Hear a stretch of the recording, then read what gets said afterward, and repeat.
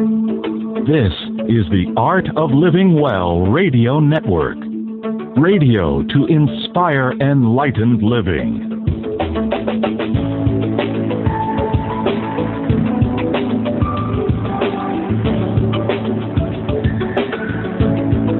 You're listening now to the Honest to God series with Ann Gale Rose and Ahanu. Good morning, everyone. Welcome to our show today. This is Ann Gale Rose, and beloved Ahanu is sitting across from me.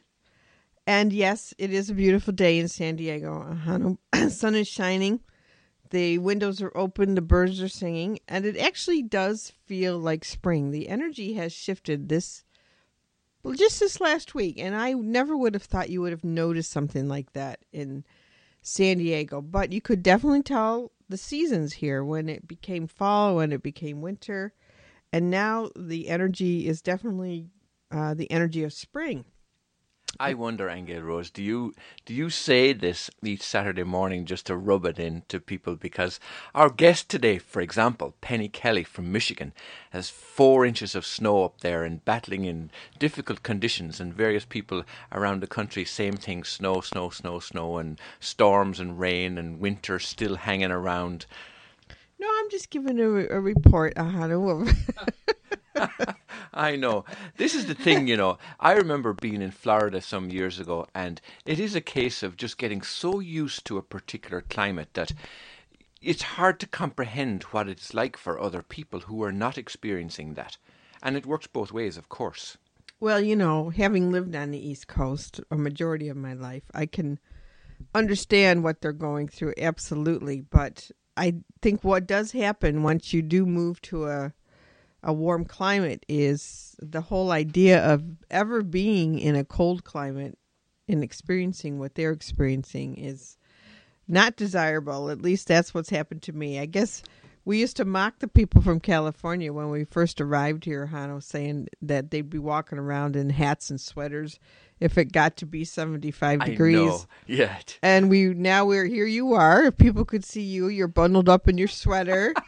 Okay, in your socks, and me too. It's ridiculous, isn't it? In the morning, yeah. So the mornings are always chilly here, but it is a beautiful place to live. Lots of flowers are blooming, and but I mentioned the shift in seasons not only because I was surprised that you could feel them here, but also just to notice how different you do feel in the different seasons. Like, when it was wintertime, I did notice that I wanted to eat more. I was eating more carbohydrates. And first I got concerned about it. And then I realized that my body was just reacting to the fact that it was winter. But now the energy has changed. And all of a sudden I find that, I'm back to eating lighter foods. And, I find the body interesting how it has that memory. Well, I'm really interested in that too, because in lots of ways we think we're totally in control of things, but yet you've got things a little bit outside of ourselves. Now, I'm trying to move into the 3D when I'm talking about this, because I'm very aware that we are in control of everything. And indeed, our guest today, Penny Kelly, will be talking to us about how we can create a new future, how we can evolve into this wonderful future. But on the level of 3D, it appears to us that there are things outside of us, and that would be climate, for example. And then the body reacts to that climate, but the body reacts to other things too. And I had a first-hand experience of it this week. And if we could spend a moment, Angel Rose, just talking about this, because it really, really intrigued me. I had a serious backache for most of the week, and I couldn't figure out exactly what was causing it. I thought maybe it's the weather. You know how, for example, if it rained here in San Diego, and in that rain, a lot of people react with rheumatoid kind of symptoms, baking bones and joints creaking and that kind of thing. And I thought, oh my God, I'm getting old.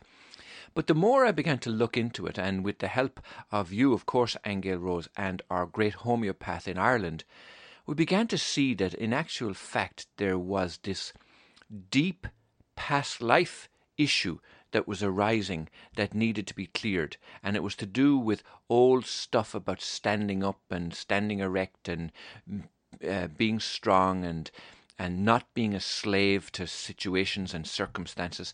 And I found myself, in trying to relive and feel where it was coming from, I was adopting the pose of somebody who, if anybody's familiar with the child pose in yoga, will know that you're down on your knees, you're kneeling forward with your forehead on the ground, but the hands were behind my back.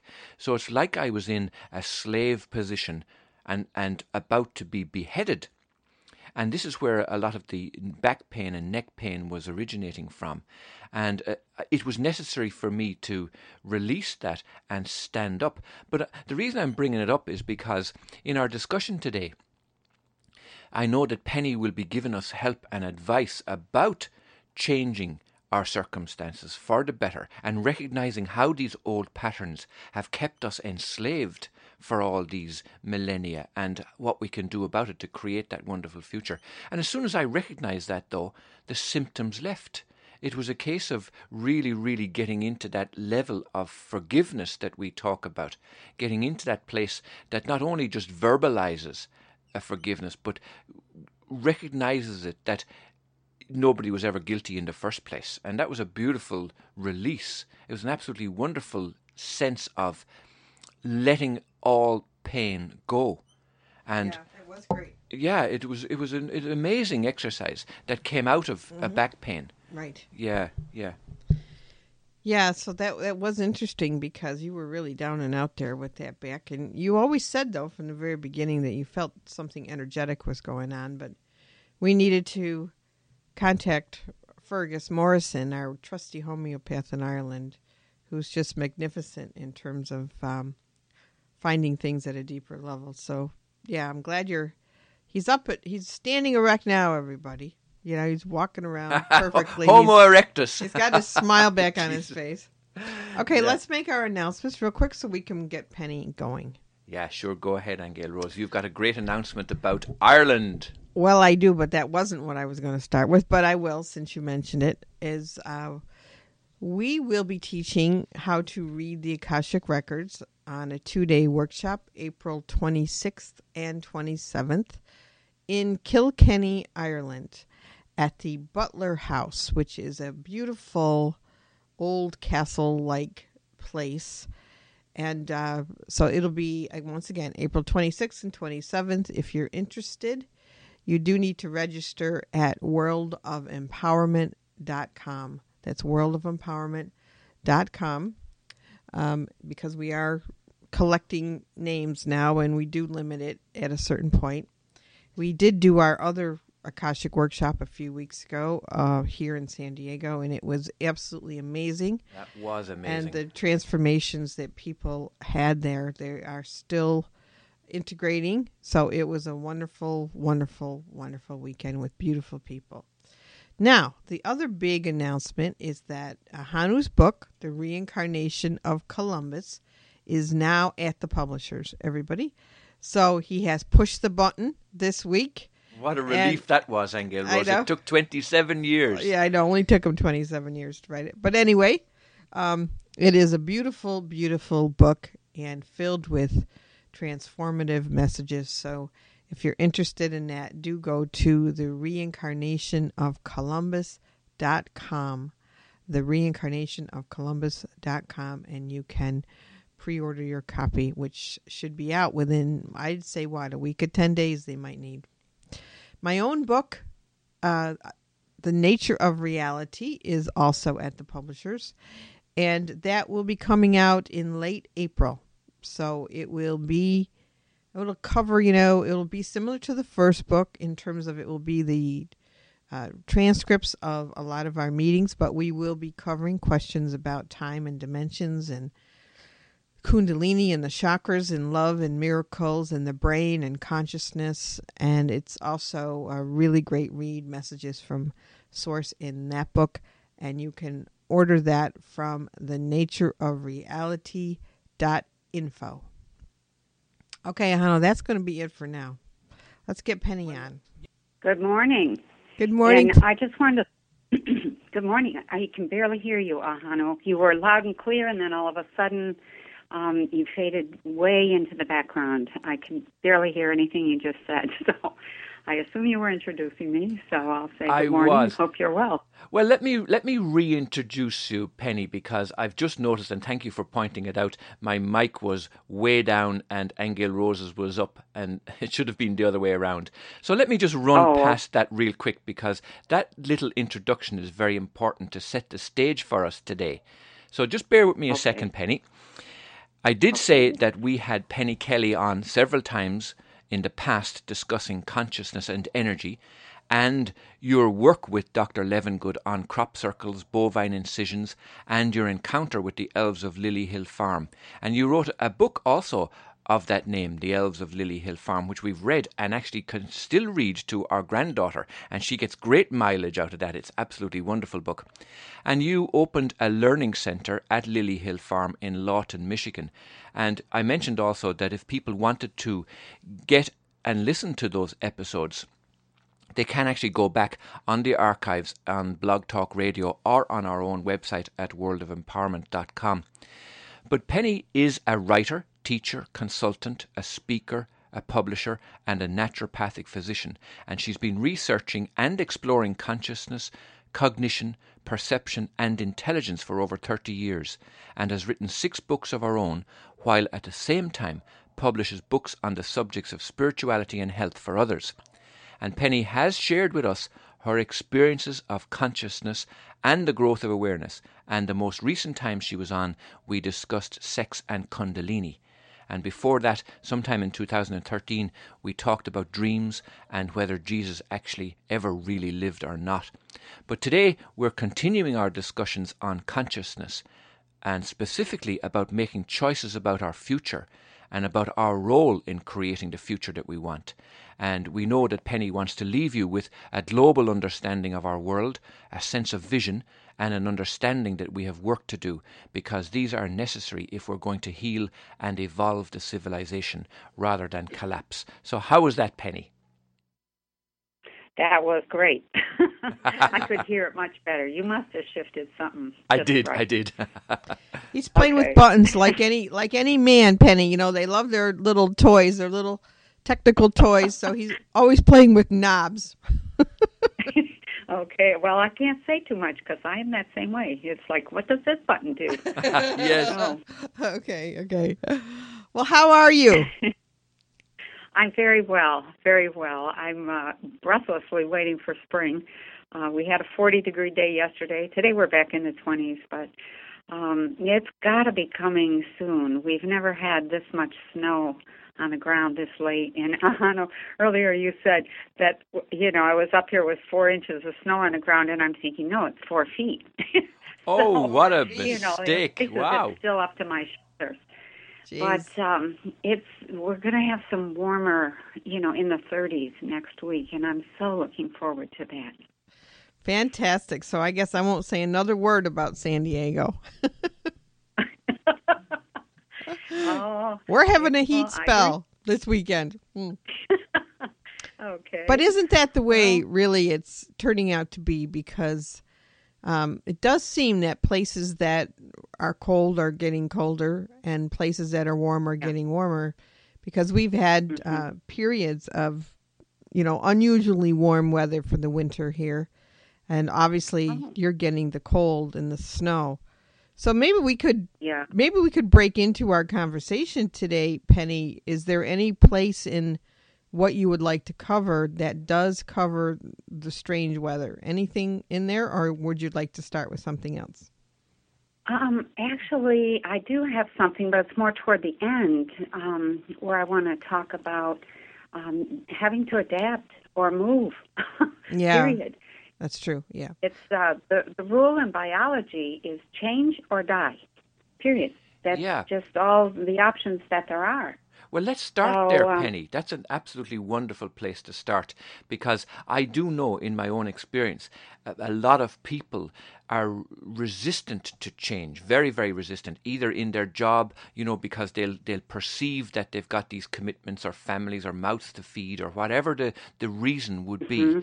There's this huge resistance to change, the unknown. We don't like the unknown. And yet, many, many times we find when somebody does make that change, they enter a whole new world of excitement and exploration and adventure and everything. So let's talk about that as by way of getting into your discussion today in terms of having to move if necessary. Well, I think that is a good place to start. One of the things that I really wrestle with over and over is that people don't want to change anything. They spend a huge amount of energy defending yesterday or the past or how they were or how they've always been. And they say, well, that's how I am, or that's my way, or that's how she is. Or they're telling their children, you know, you're this way or you're that way. And they just keep reinforcing something that's not useful. Yes. And, you know, and when it comes to actually having to pick up and move, go somewhere, you know, that's just as bad. If it's a job that, you know, a job change or getting fired or let go is a disaster because we're so inflexible, and it doesn't have to be that way. The world does keep changing. And it's changing now very rapidly and very clearly, and I don't think people are looking, and maybe they don't want to see, and maybe they don't want to see because they don't like what they see, in which case I don't blame them. So we're just at a place where we need to begin to see if we're going to make a difference and really heal the whole thing, not just yourself, but the whole civilization. We have to begin opening up. We have to begin to be willing to see change and to make change and to make choices that, you know, stand for a certain way of being in the world. And I think then, and it will take a long time. So, okay, so you know, Penny, we have to start now. Yeah, tell us then your assessment of the world right now. You know, what have you seen? Because I know you're unusual in the sense that you will go on spiritual journeys and take a look at things from dimensions that other people don't. So could you give us your assessment of the world right now? Okay. Well, this is pretty blasé, and you've probably heard it 100 other times, but we're at a turning point. And because I'm a farmer, there's a huge piece of me that is right down, feet on the ground, planted in reality, and, you know, and saying to people, okay, this is the point where we're making changes. Are you making changes? Are you ready? Etc. The thing that we need to do is to see the big picture of what's happening. If you're only looking locally and you're only operating on your own little scale, you can maybe be very happy. If you're in a place where there's peace, where there's, you know, nice climate, where there's plenty, etc. If you're in a place that is not as comfortable and, you know, and difficulties have occurred, let's just take the weather, for instance, the difficulties in England and in Bolivia. The flooding has been epic. Flooding, it's just been terrible. You know, that I'm sure has changed people's lives. And they're being forced to look out and say, you know, what's going on here? Am I in a spot that is sustainable? And so the sustainability issue becomes something that's much more personal, and that has to be addressed. But the big picture, when I look out there, what I see now is that there are several competing movements that are massively powerful and very dangerous and very messy. And, you know, those big confrontations, if you will, really revolve, one of them around the financial system based in Europe, one around the religious system based in the Vatican, and another one around the state of Israel and all the forces that are happening there. And then there's some other that are, you know, somewhat smaller, but those are the big forces pushing, driving. And we have to begin to look at what's happening and the struggle that is taking place. And so, for instance, I want to mention, like, one of the things I would really like people to recognize on a practical scale is something, it's a term that's been coined by others, but it's called state capture. Okay? We don't really have a democracy anymore.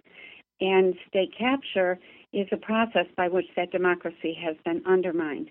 And the process goes something like this, and we're seeing it now in Ukraine. And, I hope nobody comes after me, tars and feathers me, but, when I look at what's happening under the surface and not the propaganda that is being touted in the newspapers, what I see is that there's this process, and it's been repeated in quite a few places. And the process goes something like send in some people who promise money and guns, and they go in and they find some people within the culture, within the state, who really don't like what's happening, or who want, most of the time, they just want power.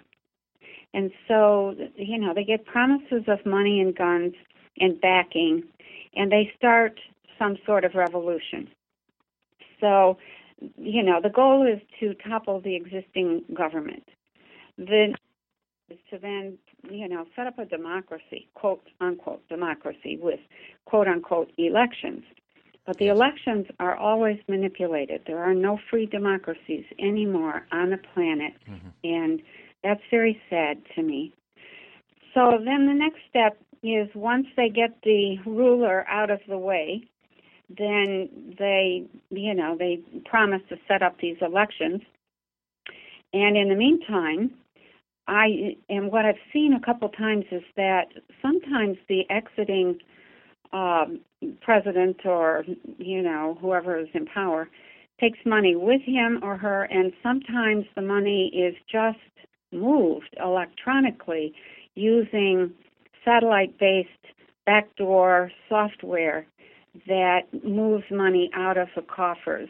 The first time this happened was in Panama. I think it has just recently happened in Ukraine. And the software is called Promise, and it's very, very powerful. It's got a long story behind it, but I won't go into that. So they empty the coffers. So now the new incoming government has no money. And the next step is to say, we can get the IMF or the World Bank to lend you millions, billions of dollars. So the other option is that the country, if they refuse the money, has no money and has nothing for infrastructure, nothing for army, nothing for police, nothing for public works, and they're destitute. So they would have to enter into a period of severe austerity, and because nobody wants to deal with that, they end up taking the money. As soon as they take the money, they have been officially captured. That is state capture. And from there on, they may add a few accusations of outgoing leaders or existing leaders who are fighting back, and they accuse them of homosexuality, which is a big bugaboo word in our vocabulary, or they accuse them of living lavishly, which is what they did with Yanukovych, and, the impropriety, and that's it. They're done. The state is then manipulated from that point on. Yeah. Now, we've seen that in countless instances in various states and emerging countries throughout the world. And not only that, but it goes back in history. Also, that's not a modern phenomenon. But here's my question to you, Penny. A lot of people who we talk to who prefer to remain asleep would look on that and say, oh, that's just democracy in action. That's just our evolving world. Now, I know you and a growing number of people want to look on an emerging world in a different way. So what would be the solution that you see to something like that, and using Ukraine as an example? I think probably there's maybe a couple of things I could say there. That's a tough question, but we have to, if I just go back to the things that I saw when I was with the little men in brown robes, The Robes said again and again, democracy works until you get to a certain point in population, and then it no longer is enough. You have to grow beyond democracy, which at the time I thought was kind of a heretical statement. So one of the things that I think that we have to begin to explore is what's beyond democracy. What if we hang on to everything that democracy has given us, and we don't throw that out, but we go beyond it? What is that next step? What does that look like? And when I've gone ahead to look at what's in the future, always there's this very organized, I'm going to call it, I have to use today's terms, I guess, local autonomy. Thousands and thousands and thousands of small autonomous communities. They are very independent. They are, and when I say that, they are independent in terms of economics. They're independent in terms of ideology. They're independent in terms of the way they raise their children and their religion and their sexual orientations and their business practices, etc. But it all works together. And there's what I'm going to call a council of ethics, a world council of ethics, that I have seen again and again in the future. In fact, the Robes asked me to help set this up, and I was like, what? I'm a housewife. I'm not a global, presence, or I'm not a leader in that way. But they said you are, Penny. You are very much a leader in that way, because there are few enough people who are thinking like you're thinking, and it's very refreshing to speak with you and to be able to facilitate that message that you're bringing, because you're obviously coming from a different place in consciousness. And so tell us about what your advice is then. Well, I think if we institute it, we have to. Oh my gosh, it's a whole system change, and the implications of that are so boggling that it just becomes impossible to get your mind around it all, or to even do it all in one lifetime. So if you think in terms of where do we begin, what is the first step, then you have to go back to the self. If you're not sustainable, if you aren't eating and drinking and exercising and, and living in such a way that you can get away from stress from time to time as well, because that is a real danger, then you aren't going to be sustainable, you aren't going to last very long, and you're not going to have a chance to implement what you're trying to implement, or what you're trying to make happen. So the first thing is that people have to be sustainable. The second thing is that we have to begin to take up the authority that we have relinquished to others. That is a major, major piece. That was one of the things the Little Men in Brown Robes was the only time they sounded like they were either sad or frustrated, was that we did not see that we had handed over our authority to think, our authority to be, our authority to make decisions, and to, and to implement those decisions. We were thousands, millions of people every day waiting to be told what to do, how to do it, when to do it, where to show up to do it, and when to stop and go home and get out of the way. So I think the re-owning of authority, interpersonal authority, is a major piece. Now that is something that the powers that be really are not interested in seeing happen, and so they continue their propaganda. We have the same kind of propaganda happening here in the United States that was happening in Russia at the time at the height of the Cold War. And I remember hearing the Robes say, what made them not see? What made them believe or be so fearful that they couldn't move, Yes. that they couldn't make a change.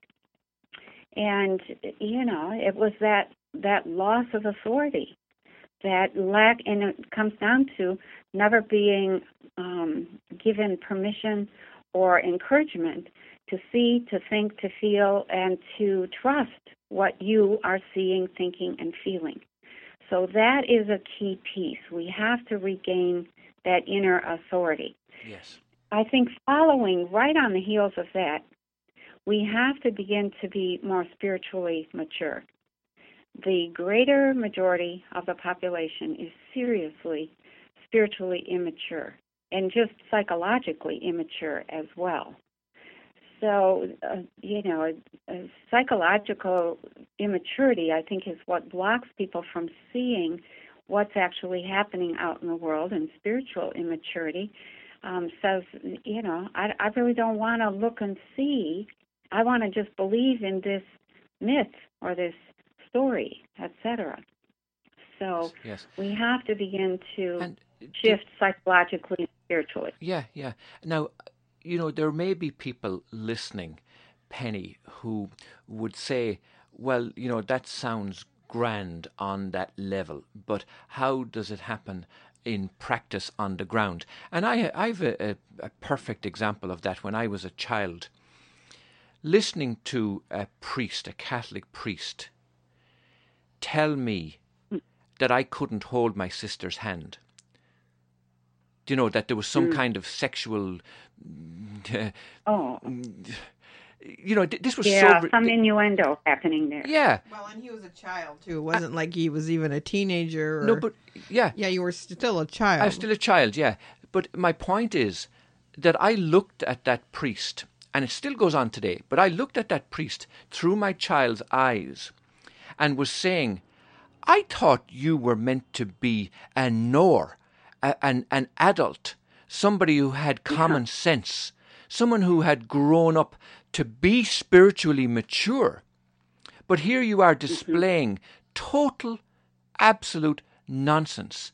And this is still going on today from people who we look to as being an authority on religions or politics or government or fiscal policy or whatever it might be. They're absolutely crazy, and yet we accept it. I know, and I think you used a key term there, common sense. Where is the common sense? I mean, that's something that is really, really important. And, the common sense is really a term that stands for the common knowledge or the common perception or the common feeling that people have when they have a particular kind of experience.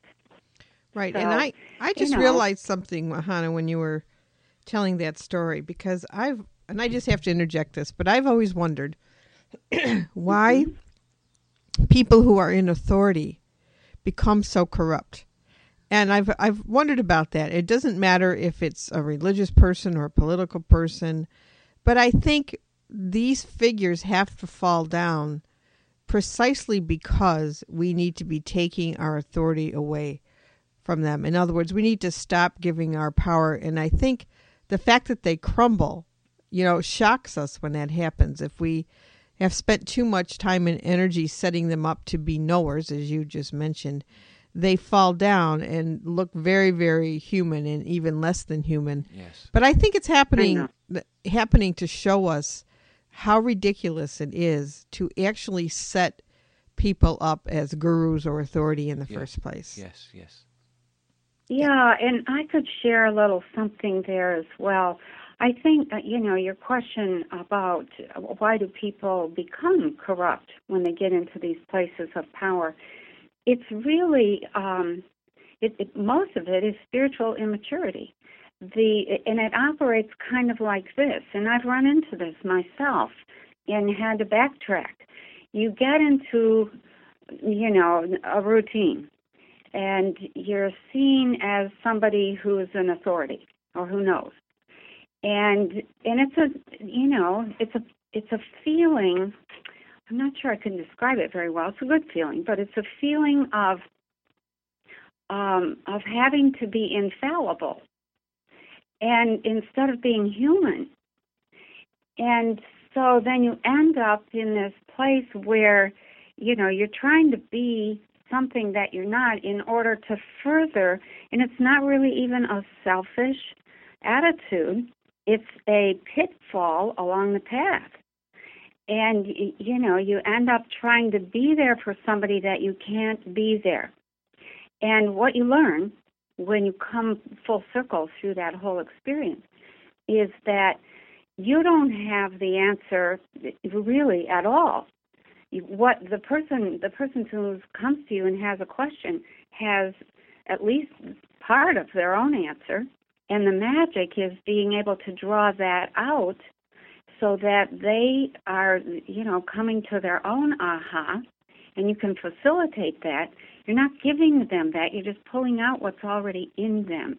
Yes. And that leads to a sense of being of service and a sense of humility and this amazing understanding that if we all did that for one another, we would all be slowly and continuously emerging from this cocoon of fear and darkness into this place of trust and being able to interact in a way that builds something positive instead of something, that ends up looking like an empty icon and then falls and crashes. And then everybody feels bad and sad. And, it doesn't have to be that way. Yeah, and I want to just address an aspect of what you're talking about, Penny, because, as you know, I do readings all day long, and I've been trying to switch over to being more of somebody who is, in fact, I got a download called the Authenticity Workshop, and as we're speaking today, it's making me realize that I need to really get that going. But that is centered around helping people become their own authority. But I want to say, that some months ago, Ahanu and I did a program called Brain Highways. And I'm mentioning this because it actually started, we went to an open house. There's a woman here in San Diego who created this program called Brain Highways. She started it for children who were having behavioral problems or were autistic or, learning problems and all of that. Anyway, she did go into quite lengthy explanation about underdeveloped brain highways. And that if you have underdeveloped parts of the brain, you're limited in terms of how you can cope, what you can think, how ordered or structured your brain is. Now, my daughter signed up my granddaughter for that. In fact, the whole family did it, and Ahanu and I did it, the adult program. Because listening to her, I realized that I myself, even though I've been on this spiritual journey for, a number of years, I would come to a plateau in my thinking, or I just couldn't get past a certain consciousness. So, it does involve getting on the floor and creeping again, like a baby, for 30 minutes a day, and then that moves into crawling. But after 4 weeks of doing that, I understood coherence, and I'm relating this to. I'm going to use coherence in the same word as common sense, because what I realized is that I did not have an ordered brain, and once I started developing those highways by creeping and crawling, not only did I have a stronger inner core, I had more energy, I was waking up happy. But my brain was organized. In other words, I could think clearly. I could download higher messages. I was inspired. I was in a whole different place of coherence. And I'm mentioning this because I do think that this is a worldwide problem in the sense of, the brain can really only function to the degree that it has the highways to do so. But what I also realized was the brain was unlimited in its capacity to download higher and higher and higher forms of knowledge. But I really do think that people are dysfunctional in that way. And so to me, it seems to be a problem, because if you look at a person's ability to reason in the way that we're talking about today, I do think the brain function has something to do with it. And certainly the powers that be do not want higher brain functioning. Now, that's true. Yeah. And I think you've come to it in your own way through your Kundalini experience, where you were awakened, your inner higher centers were awakened. But what do you think about this problem from that level of the individual? Oh, I think you're right on. That's something that I've been harping about and trying not to be too ferocious about for, like 25 years. And I called it arrested development. What was the term you called this? You had some other term, but it was that's it. She's on it. Yeah. So what happens when you get into a culture like ours? Like if you go outside our culture, if you travel outside the U.S., you find people are much brighter, much more alert, much more intuitive, and more coherent. I'm going to use your term. They're more coherent in the way they perceive the world and how they express their relationship with one another and that world. You come here and I don't know what's happening to us. I think it's a combination. Some of it I think is electronics. Some of it is the really dangerous bad food that people eat on a regular basis. And I think, some of it is the education process. But what you get in sum total is, and I have to throw in there, the uptake of heavy metals. Heavy metals are a very serious problem. They come in from everywhere, from the water, from the food, from, the air. You breathe some in, etc. But the result is you get brain function that doesn't function. And the result is altered perception. I see everyone in the United States as in an altered state and completely divorced or detached from reality. And, wow. There's a few here and there.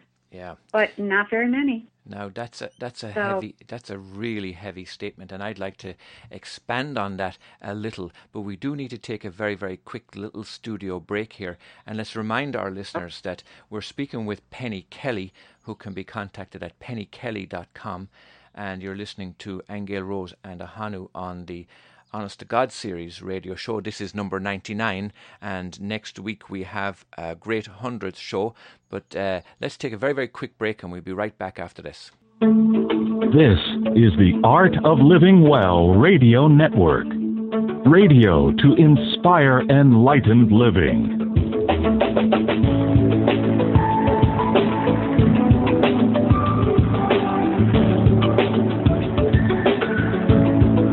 You're listening now to the Honest to God series with Angel Rose and Ahanu. Well, you're very, very welcome back. This is Ahanu, and we have Penny Kelly, and we're speaking about evolving and growing and changing our world. And we're speaking about food and education and politics and heavy metals just before the break.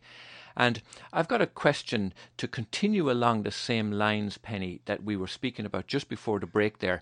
We had a wonderful workshop just the last couple of weeks there, and we mentioned at the beginning of the show that we have another one coming up in Ireland in April on reading the Akashic Records. But here's the thing.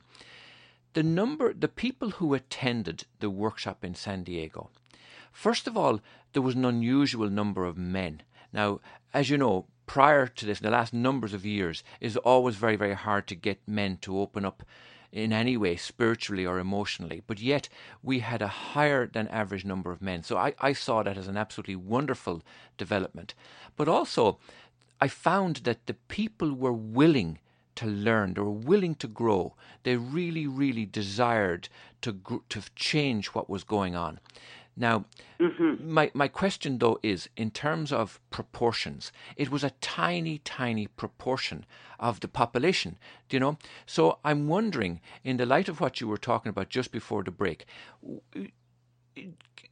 how close are we, or do you think we're anywhere near getting critical mass in terms of the growth of awareness and the spiritual growth that's needed to make these changes?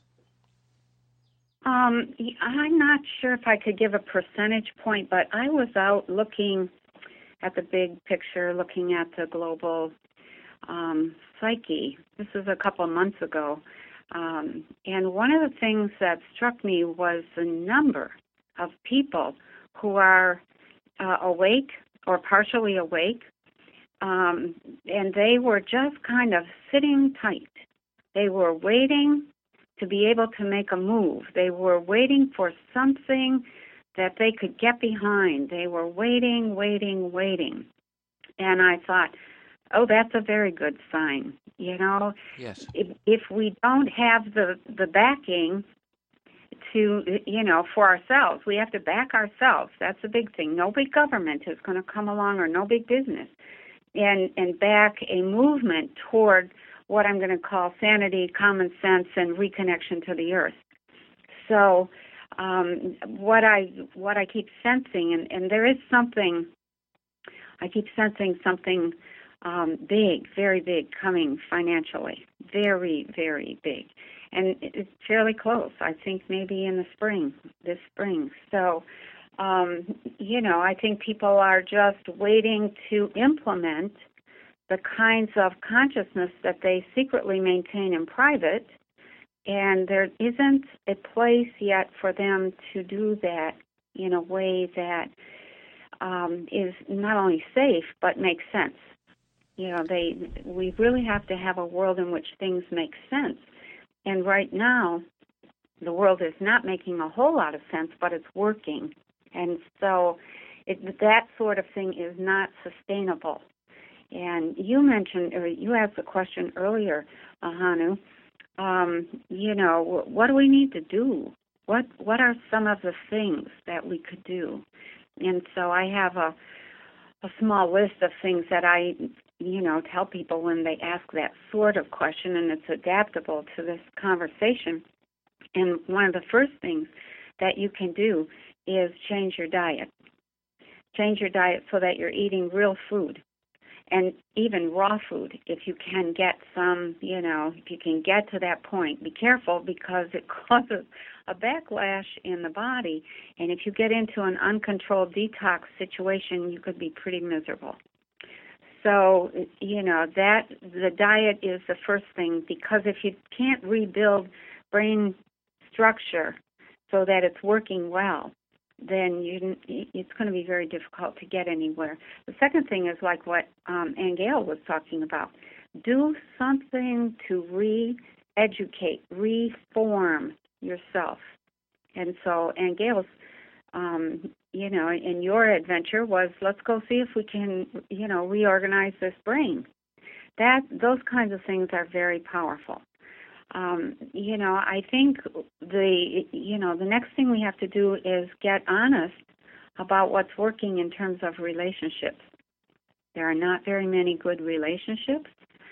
Most people are frozen into relationships that are dead, and those are the source of huge amounts of stress.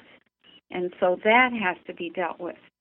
And then I think, once you get to a place where you're dealing with those kinds of things, then you can begin to deal with things like evolving yourself psychologically, mentally, maybe more school if you want. Just school because you're interested, not school because you're trying to get a degree in something.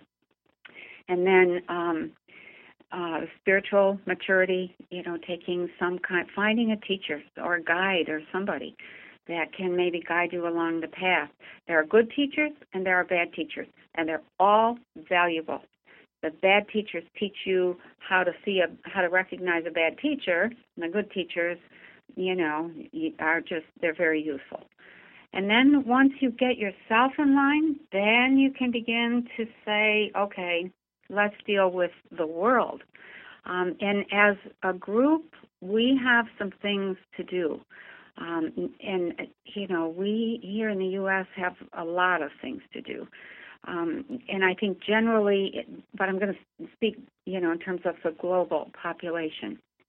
I think probably one of the first things we have to begin to understand is the need to move beyond the nation as an organizational structure.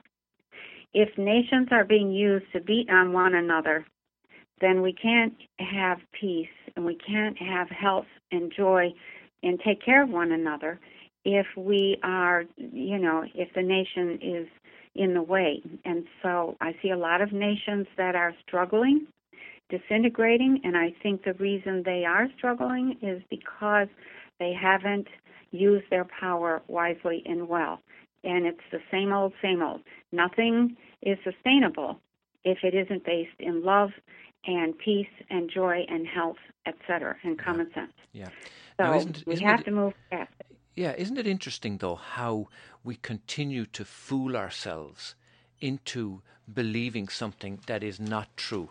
And even the example I gave about the religions and the priest example earlier on, how adult men and women will believe something that is so totally not true and not in line with humanity at all. And I mean, I've got a simple example of that, and I don't want to sound unpatriotic, and it's an interesting word, patriotic, but let's just deal with it in a second. We live very, very close to an Air Force base, and the sound of these jets taking off it's aggressive. It's not nice, and yet, though, the local people accept that, and they actually call it the sound of freedom. Now, I question that every single time. I say, hang on a second, is that not truly the sound of aggression and foolishness? I mean, how can you translate death, a weapon of destruction like that, into the sound of freedom? How can you do that? And I can't bridge that gap in my own consciousness. Do you know what I mean? But yet, adult men and women believe that all forms of aggression are maturity and they're patriotic. Do you know? I have a great difficulty with that. What's your opinion on that, Penny?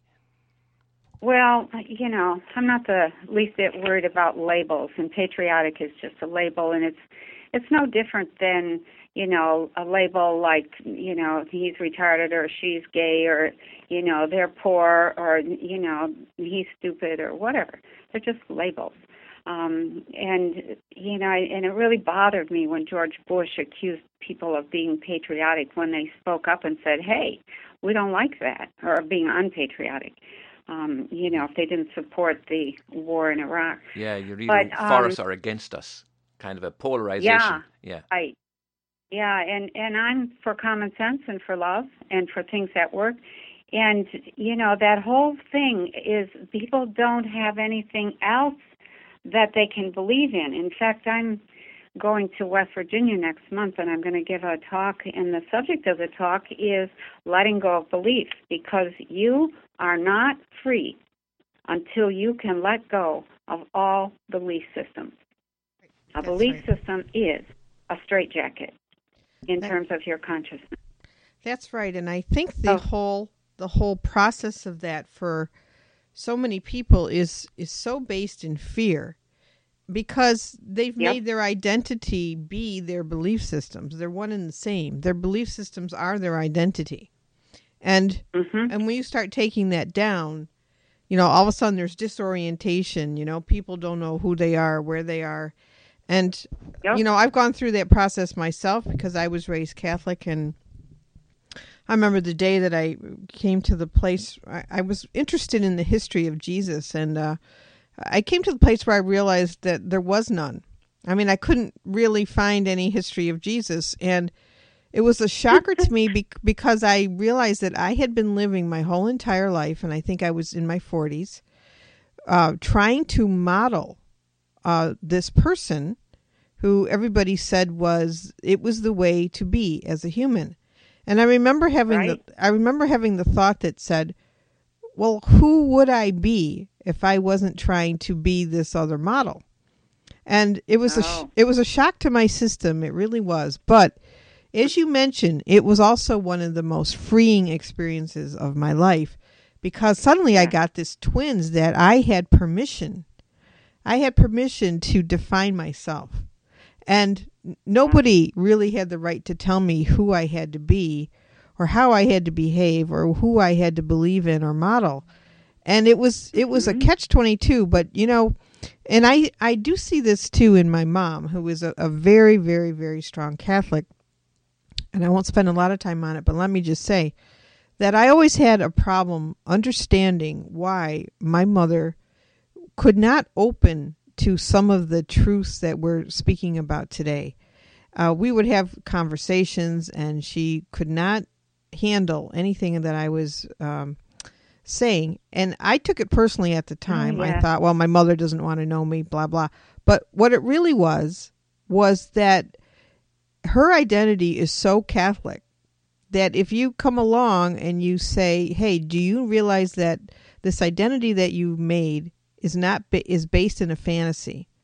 You would, at that point in her life, because she was in her 70s, I would have destroyed her whole world, actually. So I guess I want to mention that to you and see what you think about that, because in this personal process of letting go of our beliefs, there is this whole destruction, really, of the psyche in a way that happens. And a lot of people, either they can't handle that or they stay in that in-between place where they don't know what to do now. And so there's a kind of a little bit of a danger there in terms of where are they going to go once they realize that everything they've believed in is false. So can you comment on that? Yeah, I would. There's a process that a consciousness goes through. First of all, the consciousness organizes, and it will generally, once it organizes, it will generally form a body. And the body will be in line with the consciousness. If the consciousness is not strong enough to maintain its self-organizing properties at the level that it is organized at, then it'll devolve, and if it's strong enough, it will begin to evolve. So when you take an individual who's a fairly youngish soul, and you try to support and nurture them enough to get them far enough along the line where they can self-maintain, one of the supports along the way is you give them a variety of identities through a series of lifetimes. You give them a variety of experiences in terms of what they actually go through. And eventually, they discover that they had all these experiences in all these lifetimes, and they're really not any of those. They are this self-maintaining, self-organizing entity that doesn't really need a body at all. And that's a big picture overview of what goes on in the system that I call the system of life.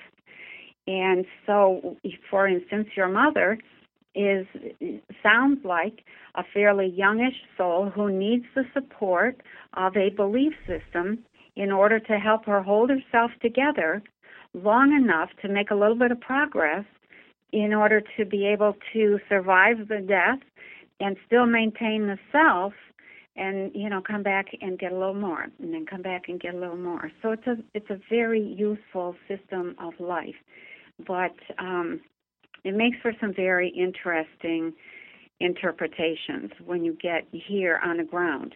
Yes. And you do realize, and I think that's a point of incredible sensitivity on your part, Ann Gail, to say I couldn't say anymore because if I took that away from her, she wouldn't exist. It would have destroyed her. And we don't need to do that to one another. We just need to love the way we love and let people be the way they are. And it's that intense love. And I think also I would add, we need to, and this addresses something that Ahanu said earlier, we really need to learn how to communicate with one another in a way that nurtures and challenges at the same time.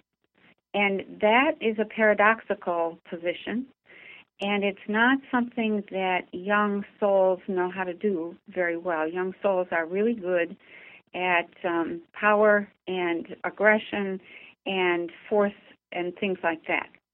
And they learn some pretty tough lessons in those positions. But when you get a little older in terms of your own consciousness and soul development, what you begin to see is that you can be all these conflicting things that, or you would have considered them to be conflicting things, that, you wouldn't have been able to do when you were a younger soul.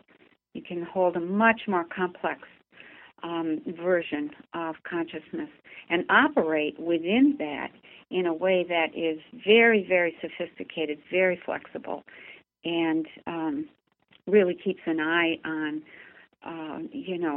where are we going? How are we going, wherever we're going? Yes. And, are we getting to the point that we can self-sustain and become eternal? Yes, yes. So now, Penny, here's a so question. That would be my... Yeah. I'm just wondering, in general, one could look out on the world and be very disappointed and negative. Okay. Oh, But, I know. But at the same time, though, and I know this of you, and I want to draw this out of you, tell us what kind of good things are already in existence. Tell us about the wonder and the joy and the beauty and the love that you already encounter. Talk to us a little about that side of it. Wow. Yeah, okay. Well, let's see. Let's start from the practical point of view.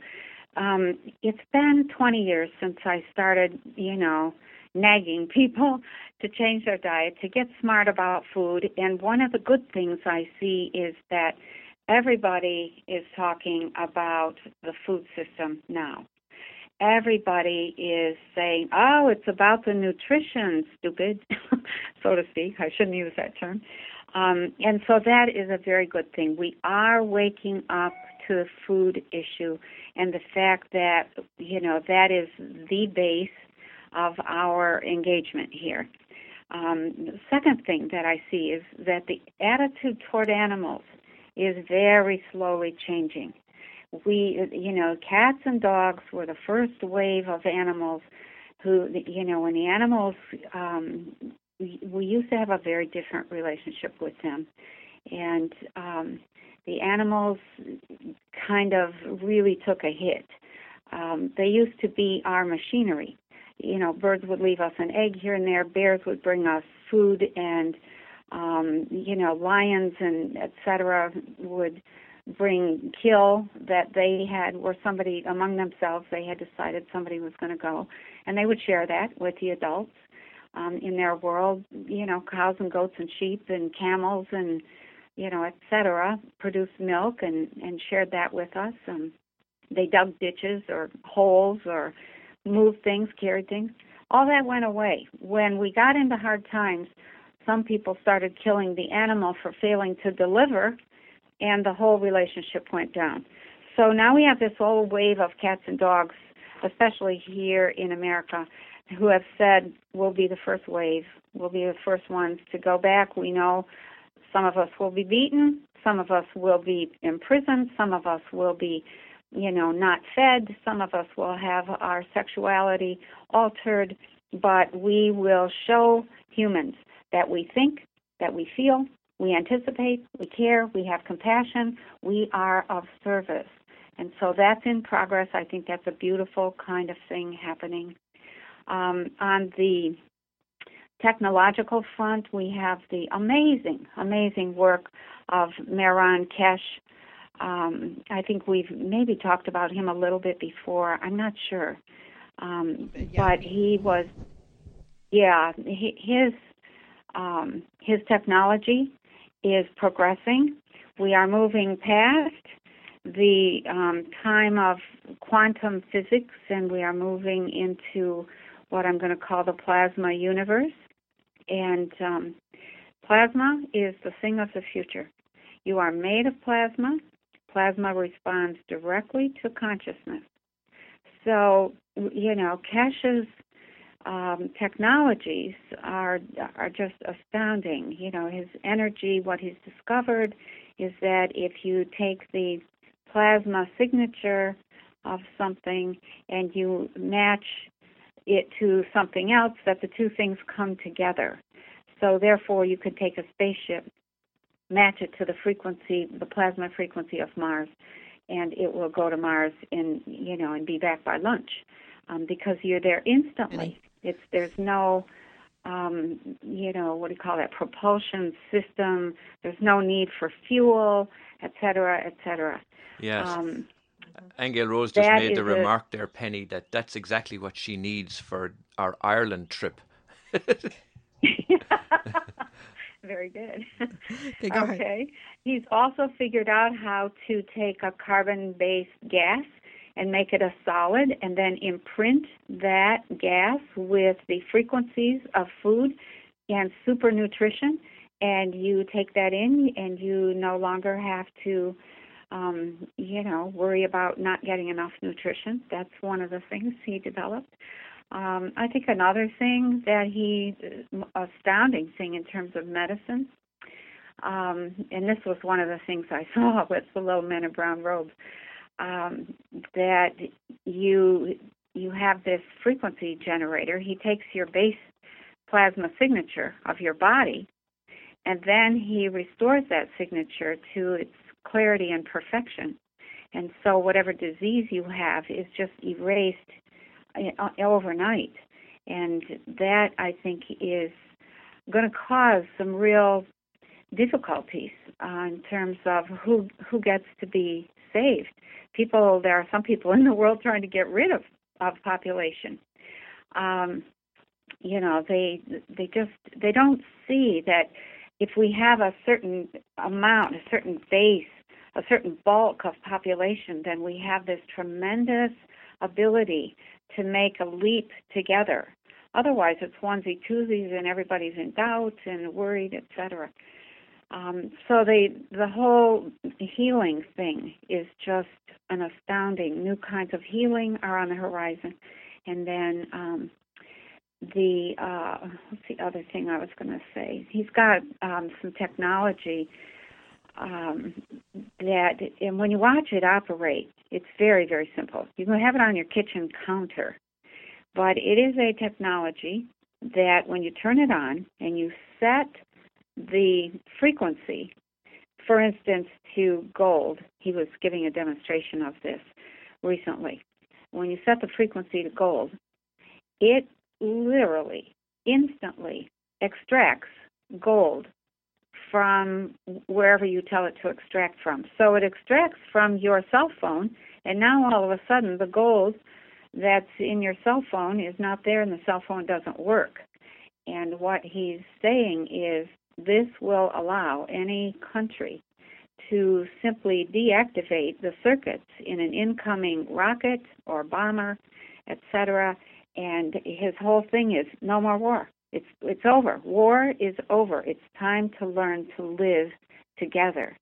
And so I think that kind of technology, the other side of that technology, and this was also something that I saw with the rope, was that you turn on this generator and you can manifest or you can pull together the elements of whatever you would like to create. And so one of the big issues right now that you hear about from time to time are the coming water wars. What kind of programming is that? So what he's saying, what his technology allows is for water to be manufactured from space. And so, there isn't going to be any water shortage. We have the technology. It's operational. He's already doing it. There are a number of countries, everybody except the U.S., that are working with this technology. You never hear about it here. The U.S. is becoming a third-rate country and moving in that direction. That makes me very sad. And we have wonderful things unfolding in various places. We do have the technology to modify the weather. we're using it to make trouble for other countries, and they're making trouble for us. You know, that's, my mother would say, where are your manners? Yes. Yeah. We have just a huge number of people, I think, that we have enough communication now. This is on the good side, to develop strategies for non-participation. And what I mean by that is, if we're going to survive and thrive and evolve as a civilization, we have to begin not participating in the old system. You can't not participate. You have to participate in that old system if that's your only source of food, and that's your only source of energy, and et cetera, and your only source of healing. So we have to begin preparing now, because it's going to take an entire generation to get ready. But we have to begin making our food ourselves and being responsible for that, and feeding everybody we can feed, as many as we can feed, with that good food, not the stuff that is being perpetrated on us as food. And it's really just factory chemicals made to look like food, and is very, very destructive to the body. I think, we have to begin preparing the housing. We have to begin experimenting and exploring the energy systems. We have to begin finding ways to, for instance, a whole family buy an entire neighborhood, all the houses in a neighborhood, and live there together and work together, and maybe not a whole family, but an entire business. They all live and work in the same spot, and they develop their business from there. They're an integral part of helping develop the technology. None of the pieces that we have are bad. We're just using them very, very poorly and in a destructive manner. So, all right, Penny, we have to. Can you go back and just speaking about Kesh, going back to Kesh just for a moment?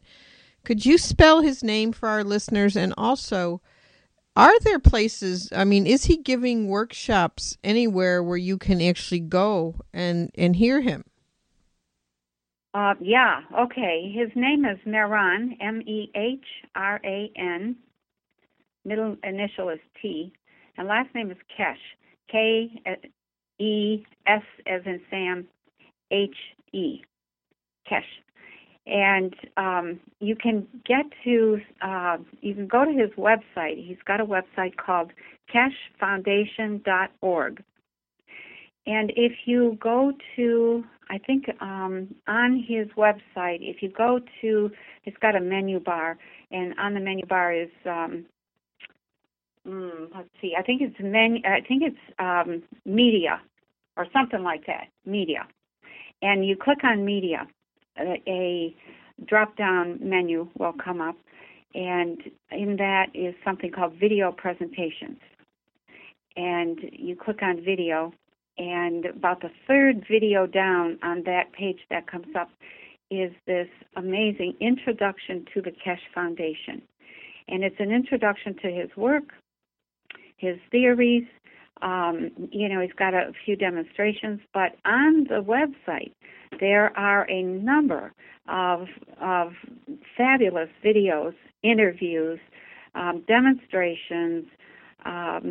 He's got books that are available for sale. I think he has 3 books. They're game changers. They're definitely, way beyond. I listen to the stuff that people are talking about here in the U.S., and I think, wow, we're really behind. So, and Kesh does only work with major countries or with countries. You have to be country-level person, but he puts his stuff out for everybody. In private, you don't get an invitation to attend one of his seminars unless you are a scientist working with a United States or an England or a Spain or France or China or something like that, Egypt. And there are many, many countries now working with him around the world and doing some amazing work.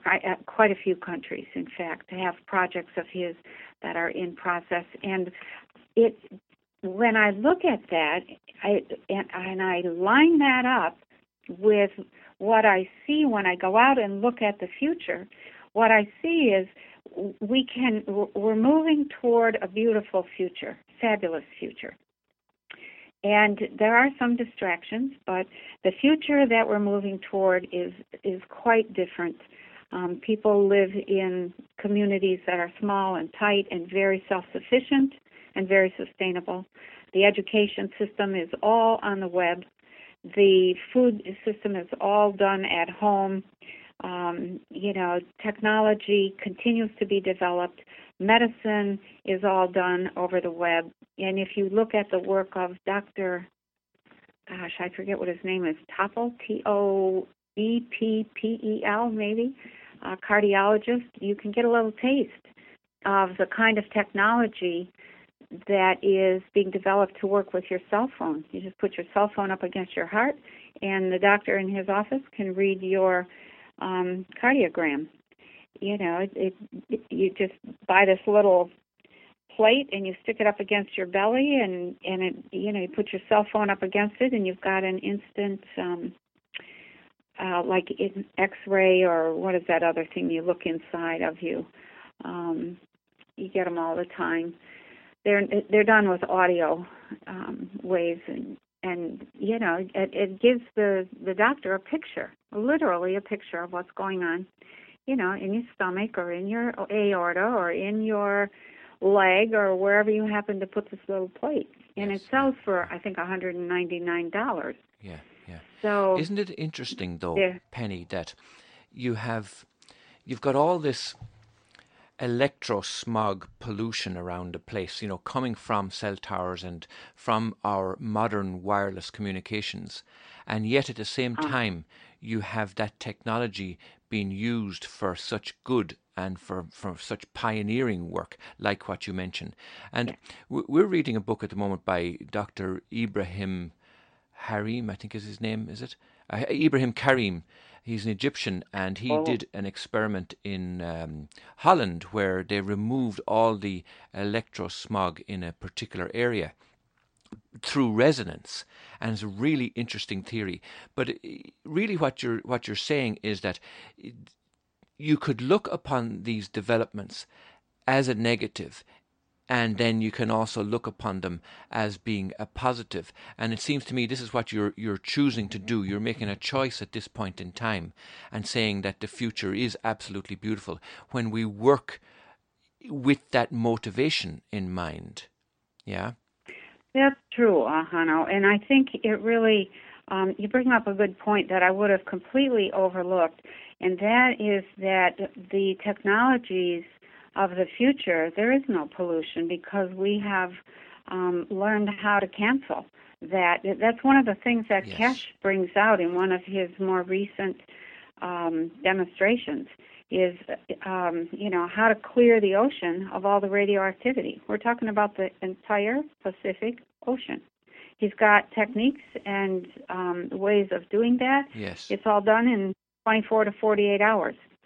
And the ability to clear pollution in a city can be done overnight. So there are some fabulous, we are our technology. Those are parts of our creative expression. The fact that we haven't figured out how to use them yet, and how to use them effectively for good, is really a part or a result of the fact that we still have this old-fashioned idea that some are better than others. And that is just not true, and it isn't workable. Okay, Even if it worked, it isn't workable.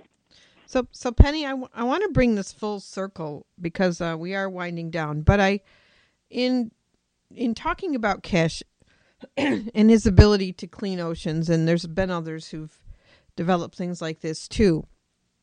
The question would come from people as to, well, why aren't we implementing this technology right now? You know, in other words, what are we waiting for if it's already in place? And then my second part to the question is it because we as a consciousness have not shifted our own beings to that reality? What do you think about that? Yeah, that is right. Hits it right on the head. You have to be willing to take a role, and we have a culture in which we have been divided and isolated, and because we have not been taught how to communicate, the communication is so poor that we tend to avoid one another. That isn't going to be the case once we learn how to communicate, and that's not the case when you get into telepathy and, you know, mind reading and that kind of thing. It's a very different world. Yes. We do need some teaching along those lines. We have to learn how to listen and how to communicate and how to, like I said, how to nurture and challenge at the same time and hold one another in love. And if we can do that, we can begin to really have the world that is waiting for us, but there are some things that have to be cleaned up. So, yes. And if nobody's going to participate, we will go down. Right. And you know, and let me say one other thing that I really wanted to communicate, and so it's perfect time for that.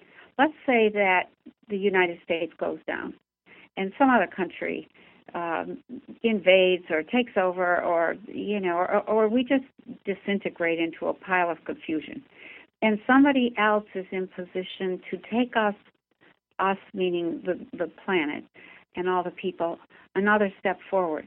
And by gosh, you know, do we have the strength and the wisdom to allow that best suited person or group to survive and succeed with our blessing? Or are we going to, you know, grouse and complain and carry on and, you know, and be really vengeful in our attitude toward them? We have to begin working together. Penny, can I just really quick? I get you. I only get to have you give me a minute answer. But what do you think is going to be happening with the finances? That all the time. So. Just based on intuition, I think that somehow there's going to be either a collapse very close, or something is going to change with the money system. I'm not sure. For 2 months now, I have been feeling this urgency around money, and the feeling, it always comes with this: get what you need to get right now. Spend what you have on what you need, and don't be trying to save it for the future, because something is going to shift and that money isn't going to be there. Right. So. Well, now, let's leave it at that. We'll do a very, very quick summary of what we've covered today, and we've really hit on some amazing points. We talked about our resistance to change, the need to see the big picture, the forces at work in the world today, and the Promise software that you mentioned, and state capture. We talked about democracy and what's beyond it, the World Council of Ethics, the need for sustainable communities, the need to regain our own personal power and authority, the need to be spiritually mature. We talked about brain highways, food, education, politics, heavy metals, and then you gave some very, very valid points about eating real food, re-educating yourself, being honest in your relationships, and then once you have yourself online, start working globally. We talked about belief systems as a straitjacket and how belief systems become your identity. Then we went into nurturing and challenging each other, and you mentioned about young souls and old souls. You covered nutrition, our attitude towards animals. We spoke in depth about Meran Keshe and the Keshe Foundation at keshefoundation.org, the plasma future. We talked about energy signatures in medicine, surviving and thriving by not participating in the old system. And then we were winding to a close when we spoke about the beautiful future and how we use technology without pollution to clean oceans and grow food and become healthy. And then we will leave to another time to go into detail more about telepathy and how to nurture and challenge. And I think that's a beautiful line in which to leave our discussion today. We've been speaking with Penny Kelly, who can be contacted at pennykelly.com. Penny, do give us a little closing summary of where you're at in your own situation there in Lawton, Michigan, and what your plans are for the near future. Things are well here. We have been really busy. I finally got my calendar set up. I'm traveling almost every month somewhere. West Virginia at the Arlington Institute in April. In May, I'm going to be in the Santa Barbara area. In June, I'm going to be in Frederick, Maryland. In July, we have a permaculture workshop here, permaculture and nature spirits together. And so it's, all the way to the end of the year, the Appalachian Seconds Society Conference in Asheville, North Carolina. So it's going to be a busy and interesting year. And I've just been having fun, and I'm still working on Volume 3 of Consciousness and Energy. So, right. And waiting for the snow to melt. Okay, we do have to leave it there, Penny. It's been a joy, as always, having you on. We do want to invite you to come on again, as I say, to talk about how to nurture and challenge. So until the next time, you do remember that our group Akashic Records are online tomorrow, every Sunday morning, indeed, at 10 a.m. Pacific time. More information at worldofempowerment.com. Next week, it could be you. If you'd like to come on the show and discuss your passion or your spiritual business, contact us at angelrose.com. So until next week, at 8 a.m. Pacific time, we send you our love, our blessings, and thanks for listening to myself, Ahanu, and to Angel Rose and Penny Kelly on the Honest to God series. And as we say in Ireland, Slán agus beannacht de live go léir. Thank you, Penny. Thank you. This is the Art of Living Well Radio Network. Radio to inspire enlightened living.